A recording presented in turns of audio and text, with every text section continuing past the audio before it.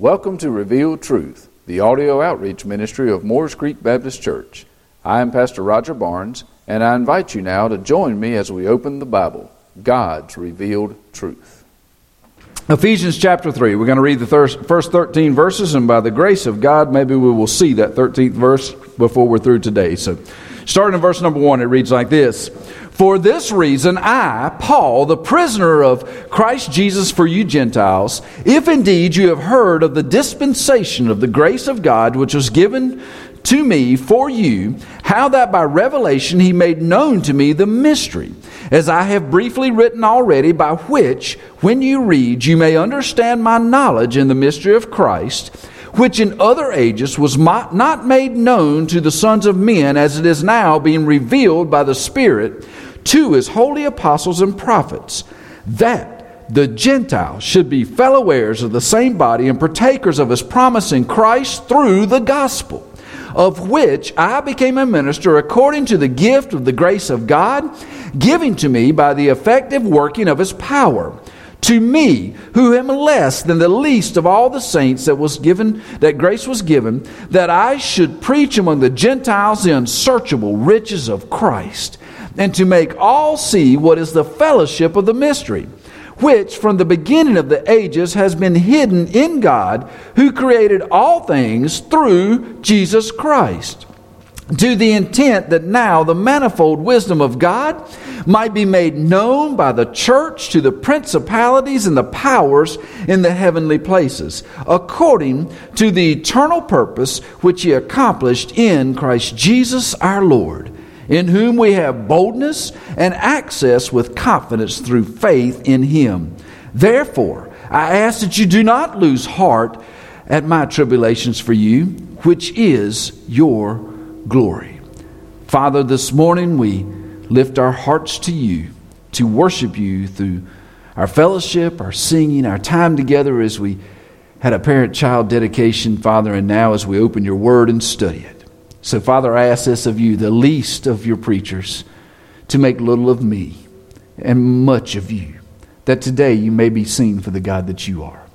Today, Father, let us glorify you through this time together. This we pray in the name of your precious Son and our Lord and Savior, Jesus Christ. Amen. You may be seated. Thank you.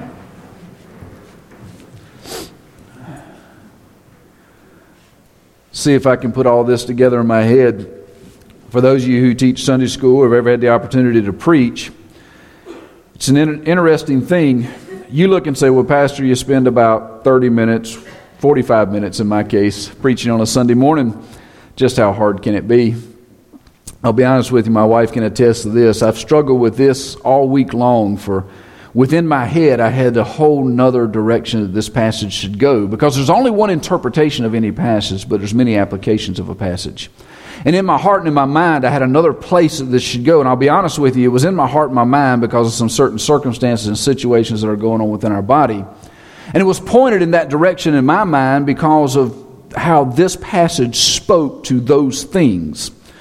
You see, because it's the desire of my heart for our body here at Moores Creek to be perfect and righteous and holy in the sight of God. For that's our purpose, is to show God for who he is.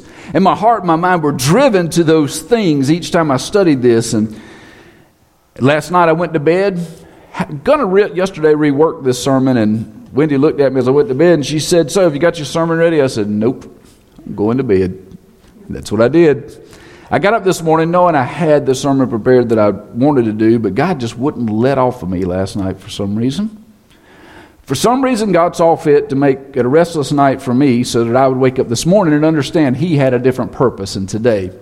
So today we're going to continue our walk through this third chapter that we started last week, 3 weeks ago, I guess. I didn't preach last week. 3 weeks ago we started it.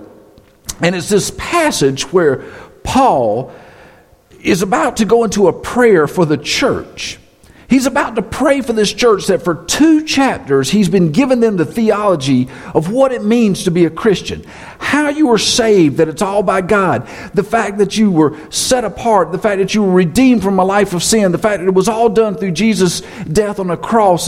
His burial and his resurrection give you hope in the future, and you're partakers in that. You're an heir to all that Christ has. And for 2 chapters he's just been going through this theology that's so difficult for us to sit and listen to.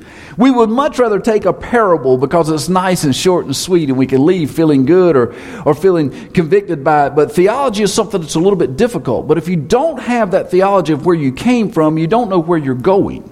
And that's what Paul was saying to them as he was giving them that theology. And he got to this chapter 3 as he was going to pray for this church. And he started off, if you remember, and he says, "For this reason I, Paul, the prisoner of Christ Jesus for you Gentiles." Remember we talked about the fact he didn't say he was a prisoner of the Jews. Now the Jews wanted him in prison because of the message he was preaching, this mystery message. He wasn't a prisoner of the Romans. The Romans wanted him locked up because of the social unrest that he was causing and what he was preaching. He wasn't even a prisoner of himself because he had done some stupid things, if you remember. He decided he was going to go to Jerusalem. He was going to go preach to the Jews, even though the Holy Spirit was saying, don't do that. He didn't say he was a prisoner of Jews, didn't say he was a prisoner of Romans, didn't say he was a prisoner of himself. He said he was a prisoner of Jesus Christ. Look at that picture. We talked about it for 2 weeks. He looked at Jesus as the author and perfecter of his faith. He looked at Jesus as the head of the church. But more importantly, he looked at Jesus as his Lord and Savior. Jesus controlled his heart. Jesus captured him first, long before they ever closed him in a cell. Paul was excited about the fact that Jesus captured him. Remember where Paul came from. Paul came from doing very bad things to Christians. Murder, in fact. Persecution to those Christians. And he starts off here and he says, "I, Paul, the prisoner of Jesus Christ." Really what he's saying is he's the prisoner of that mystery. That's point number 1. Point number 2 is he was a preacher of that mystery. A preacher of that mystery. We see that in the 2nd verse when he says, "If indeed you have heard of the dispensation of the grace of God, which was given to me for you." See, Paul starts with this emphatic statement, if you heard. We look at it in our translations, we say, does that mean some had and some had not? No. In the Greek, it's an emphatic statement, really better translated, since you have heard. What Paul's saying is, for 2 chapters, I wrote to you about this mystery. And since you have heard that mystery, let me tell you a little something about it. And that's where he's launching to. See, he wasn't questioning whether or not they had heard. He was actually saying that you have heard. We know beyond a shadow of a doubt that you have heard. And see, Paul reminds them that he was this steward of grace. See, in your translation, you may have that word dispensation that you heard me read out of mine. You may have the word steward. There are several English words we could have used for that. But what it really is probably best understood by is a stewardship of this ministry. See, Paul understood this fact that this gospel, this mystery, had captured his heart. And now he was put in place to be a steward of that gospel, that mystery. He was put in place to go out and share that good news. And if you remember how Paul met Jesus, see, Paul was one of the disciples, but he wasn't one of those original disciples. He was a disciple, an apostle, basically, put in place later because of a special relationship that he had with Jesus. You see, Paul traveled all over the region persecuting those non-Jewish Christians, those Gentiles, those Gentiles that dared say that they had a God that was the same God as the Jews. For the Jews thought that it was all through the circumcision and through the law and through the bloodline that put you in a relationship with God. But Paul was out defending that against those Gentiles that said, no, it's a gift of God. It's the grace of God that we too can hear this message. We too can be saved. You're here this morning because of that message. I would dare say if I was to poll the place, I may not have a Jew present with me. We're all Gentiles. And Paul was out persecuting those who had the audacity to say that this was their God when they weren't a Jew. He was to the point of killing those, to actually murdering, to being a part of that murder. Remember the guys in the Bible, especially the one named Stephen. They murdered those guys for their beliefs. Paul was a part of that. Yet he was on this road to Damascus, where he had gone and he had gotten this letter from the governor to go into Damascus, and if he found anybody that was of the way, which is what they called those Gentile Christians, the way of Jesus. If he found anybody that was of the way, to persecute them, to bring them back and put them into prison. And if they didn't want to come, to kill them. That was what he was doing. He was on this road to Damascus with hatred on his breath, with murder on his mind. And suddenly, this light appears. He falls to his face, and Jesus speaks to him. Jesus asks him, Who are you persecuting? Why are you persecuting me? See, Jesus understood it to be personal. He wasn't just persecuting the people, he was persecuting Jesus. And when Paul got up from being on his knees before the Lord, as he called him, as he came to know him in that moment, he was blinded. He couldn't see a thing. The men that were with him were trying to figure out what was going on because they didn't see the light, they only heard the voice. These guys were baffled. They take Paul to where they're heading.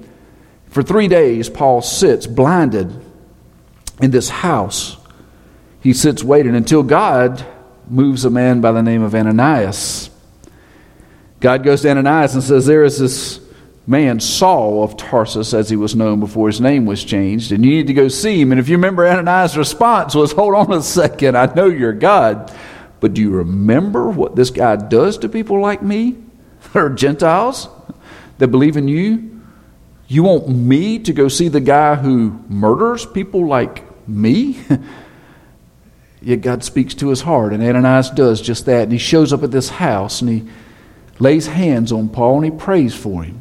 And the scripture says that these scales fell off of his eyes. Over in Acts 9, if you have your Bibles open, and I hope you do, Acts 9, verse 17, we see the end of this engagement, this time between Ananias and Saul. And verse 17 of chapter 9 of Acts says this, and Ananias went his way and entered the house, and laying hands on him, he said, Brother Saul.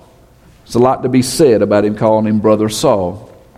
He was saying that I am of the same God as you. And he says, Brother Saul, the Lord Jesus who appeared to you on the road as you came has sent me that you may receive your sight. Number one, he was there that he may receive his sight. Number two, he says, and be filled with the Holy Spirit. Ananias laid his hands on Paul and he prayed for him. And it says this, immediately there fell from his eyes something like scales.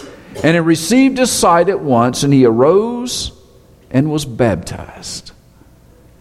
See, this Paul that writes to the Ephesians, and through the Ephesians to the other churches, and by extension to us, was this Paul, this Saul, the murderer, Saul of Tarsus, that was converted to Paul, the preacher of this mystery.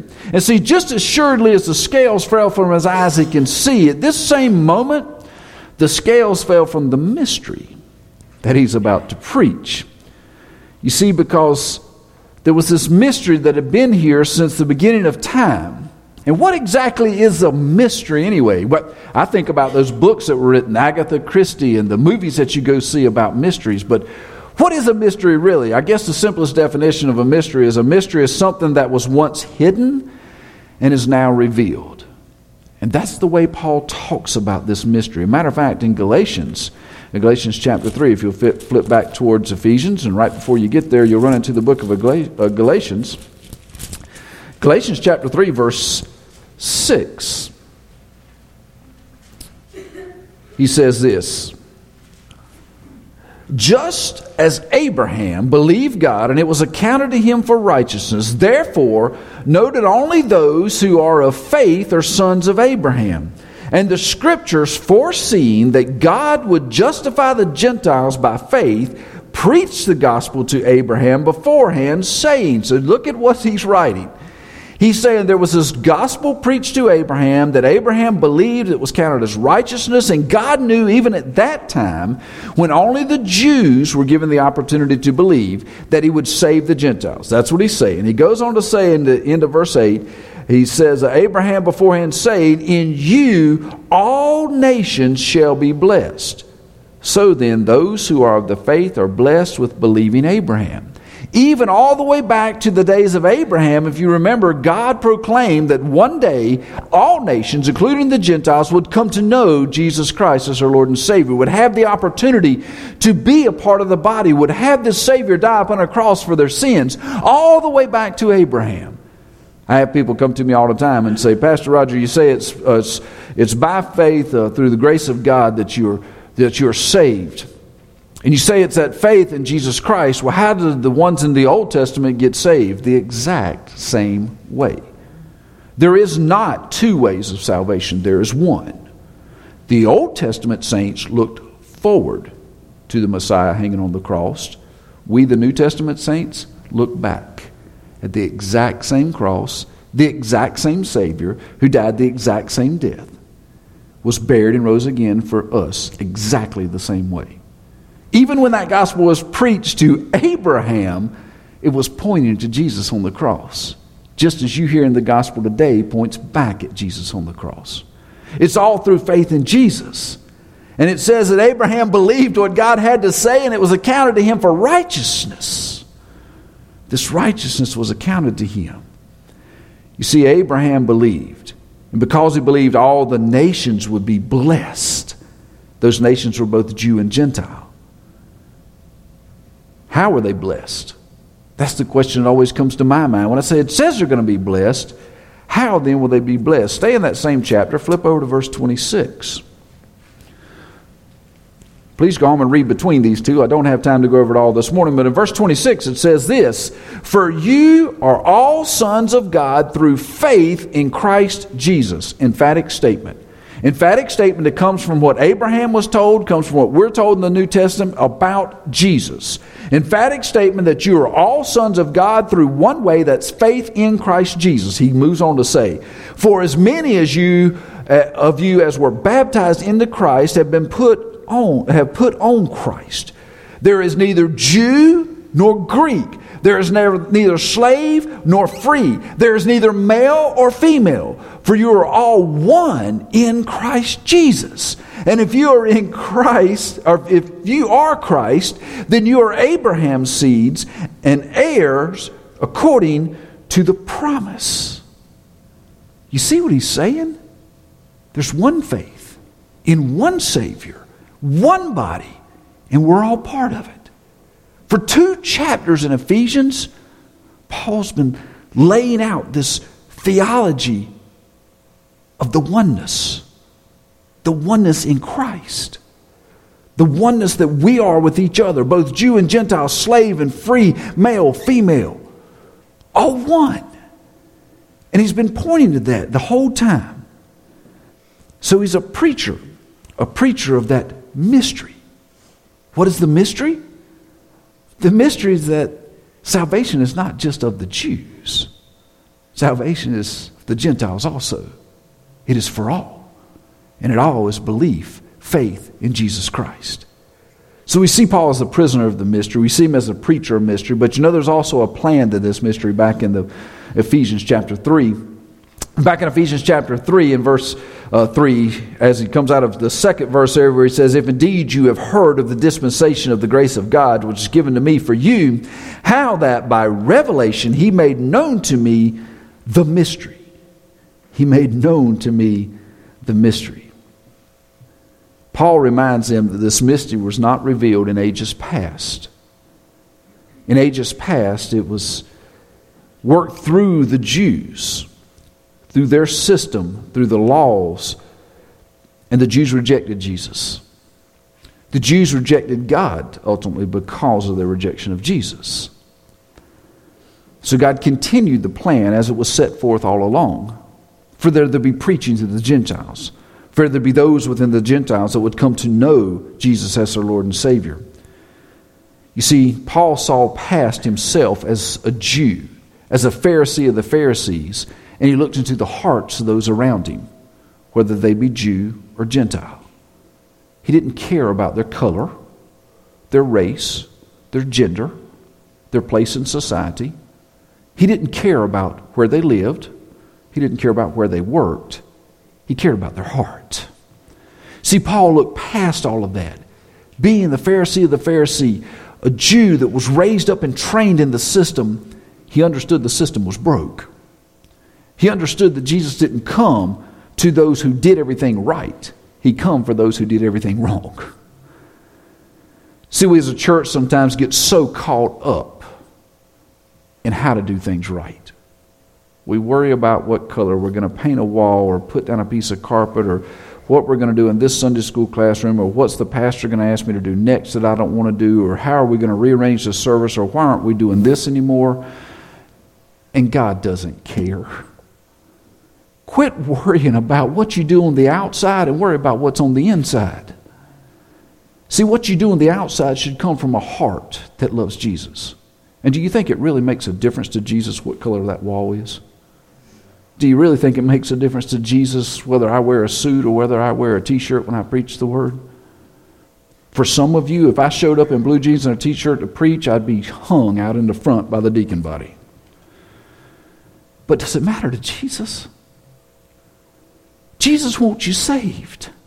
Jesus wants you to know what he did upon a cross for your sins. Now, will I show up in a t-shirt and blue jeans and preach? No. You know why? Because I love you enough not to put anything between you and the gospel. If there's something I do or something I can do to remove something that causes Satan to get in your heart and you to be challenged by that thing and keep you from seeing the gospel, I'll remove it at all costs to me. The reason being is because it's more important for me for you to know my Jesus than for me to dress however I want to dress or wear whatever I want to wear or sit wherever I want to sit, or you to be comfortable and me not be. None of that matters. If you'll just see my Jesus, that's all that matters. And that's what Paul's saying about this mystery. He's saying in times past it wasn't revealed. In time past they saw themselves as the people of God, the Jews did, and they saw the Gentiles as less than human, in all honesty. They saw them as a lesser person. They distanced themselves from the Gentiles. If you remember, we even saw back in the 2nd chapter where Paul says, because of what has been done, the wall of separation has been removed. Remember that wall of separation we talked about? It was significant. It was symbolic of that wall of fabric that hung in the temple. That wall of fabric that hung in the temple that separated the Holy of Holies from just the holy place. Yet as you moved out of the temple, there was another wall that separated the inner court from the outer court, where the Jewish women and children would have to stop. If you continued to move out of the sanctuary further into the yard, you ran into another wall, and that wall was where the Gentiles had to stop. It was completely outside of the worship area. Paul said, just as when Jesus died on the cross, that curtain hanging in the Holy of Holies was ripped from top to bottom to signify that you had access to God. He said, because of this mystery, that wall of the Gentiles has been removed. You now have access to God. Not through the rituals of the day, but through Christ Jesus, who died on the cross for your sins. He said this mystery has now been revealed in verse 5. He says, which in other ages was not made known to the sons of men, but it has now been revealed by the Spirit to his holy apostles and prophets. You see, the Holy Spirit, when he came to indwell those who came to know Jesus as their Lord and Savior, revealed to them their ability to be in the presence of God without an intercessor, without a priest, without a religious ceremony. He revealed to them that they were children of God. And what father wouldn't give access to his son or daughter? What father would keep them locked outside of the house because they weren't worthy? No. Heard a story recently about a man who was having a big board meeting in a company he owned, and there's always been instruction given that no one came into the board meeting once the door was shut. Said as they were doing the board meeting, they looked and a little face appeared in the window of the door outside, and it was his daughter. And he got up and he opened the door and said, why were you outside? She says, Daddy, I know the rule. Nobody comes into the board meeting once it started. He says, you come in anytime you want because you're my daughter. You're welcome anytime because you're my child. And see, that's what the Holy Spirit reveals to us through Paul's writing. You're welcomed at the throne of grace. anytime because you're one of the children. See, because of this mystery, we're now made part of the family of God. If you remember back in Ephesians chapter 1, verse 11, he tells us that in him we also have attained an inheritance in this family. That spoke of our legal position. Our legal position with God, with the family, was we were heirs. Legally in our earthly families, even if we're adopted into that family, legally we are heirs to all that mother and father have. We're legally able to partake of those things. And what Paul writes in that first chapter of Ephesians is you are an heir to all that God has. In chapter 2, verse 19, he writes, now therefore you are no longer strangers and foreigners, but fellow citizens with the saints and members of the household of God. He says we're not only heirs legally, everything's available to us, but he says that we are members. We're in this member's position in the body. I like to look at a member's position in a body as life. Look at your physical body. Your physical body has many members, yet one body. Each of those members contains life. When life quits flowing through an arm, the arm dies, doesn't it? Most times it's amputated, it's taken off. Each member of your body has this life that flows through it. Where does that life come from? The heart. And what Paul is saying is God is our heart. He's the center of it all. And his life flows through us, the members of this body. Then back to Ephesians 3, chapter 6, it says that the Gentiles should be fellow heirs of the same bodies and partakers of his promise in Christ through the gospel.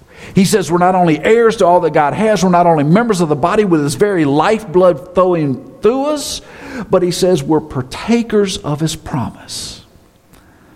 Did you realize this morning God had made you a promise and that you're a partaker of that promise?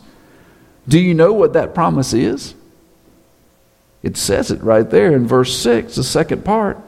Partakers of his promise in Christ through the gospel.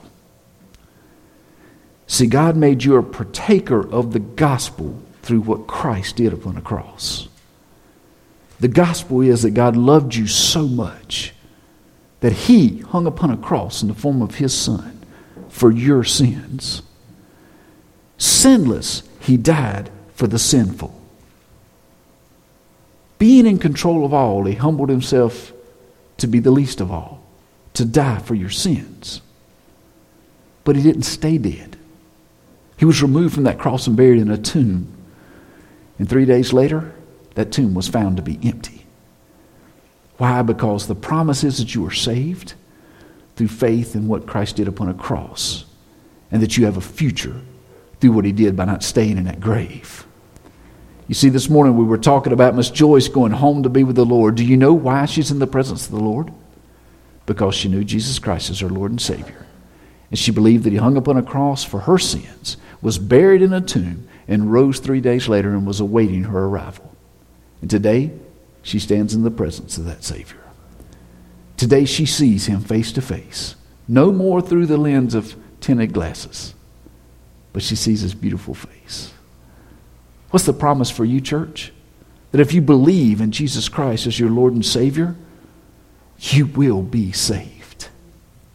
You will not have just what this earth offers. You will be an heir to all of God's belongings. His peace, his comfort, his possessions. But more importantly, salvation provided through his Son, Jesus Christ. He promises that we will be in his presence one day at a place called heaven. A place that right now, Jesus is building your room. He's making your place. He promises that one day we will see him face to face for all of eternity. But you know, every good promise has a bad side to it. And there is a bad side to this promise. See, for if you choose not to believe Jesus Christ as your Lord and Savior, there is a place promised for you also. And that place is a place called hell. It says it's of eternal heat. It's of eternal damnation. It's a place where it's gnashing of teeth and you forever suffer As much as I believe that God is a God of love and loves us all, I also believe that God is a just God. And God tells us that if we refuse Him, He will refuse us. That if you choose not to place your faith in what His Son did upon a cross, but you choose to live life your way, betting that what you're going to do is going to have eternity for you, it will have eternity. What you choose to do away from God will give you an eternity. And it's eternity in a place called hell. What makes hell hell? I think what really makes hell hell is the absence of God. You see, because God is love. God is peace. God is our strength. God is the one that provides the daylight that you see, the food that you eat, the air that you breathe. When you extract all of that from your world, what do you have left? Torment. And you see, if you choose not to believe in Jesus Christ as your Lord and Savior, you are choosing a place called hell. And see, this mystery that we just started on this morning is a mystery that's been revealed to us, the Gentiles. It's saying it's not of manly works. It's not of this circumcision of the flesh. It's but of circumcision of the heart that comes through knowing Jesus Christ as your Lord and Savior. It's not of this washing of the hands as you worship. It's the washing of the heart through the blood of Jesus Christ flowing from the cross. It's not church of your attendance on Sunday morning in this place because you feel like this is where you're supposed to be. It's your attendance in this place because you get the opportunity to worship your Almighty God with your brothers and sisters. See, it's not about the things you do. It's about why you do those things. Those things should be done from a heart that's been cleansed by the blood of my Lord and Savior Jesus Christ. That's the start of this mystery. Thank you for joining us here at Revealed Truth. I would like to personally invite you to visit with us at Morris Creek Baptist Church. We're located at 3107 Union Chapel Road in Curry, North Carolina.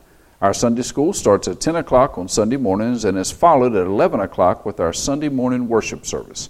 We also have a time of prayer and Bible study on Wednesday evenings at 7 o'clock. We look forward to seeing you soon.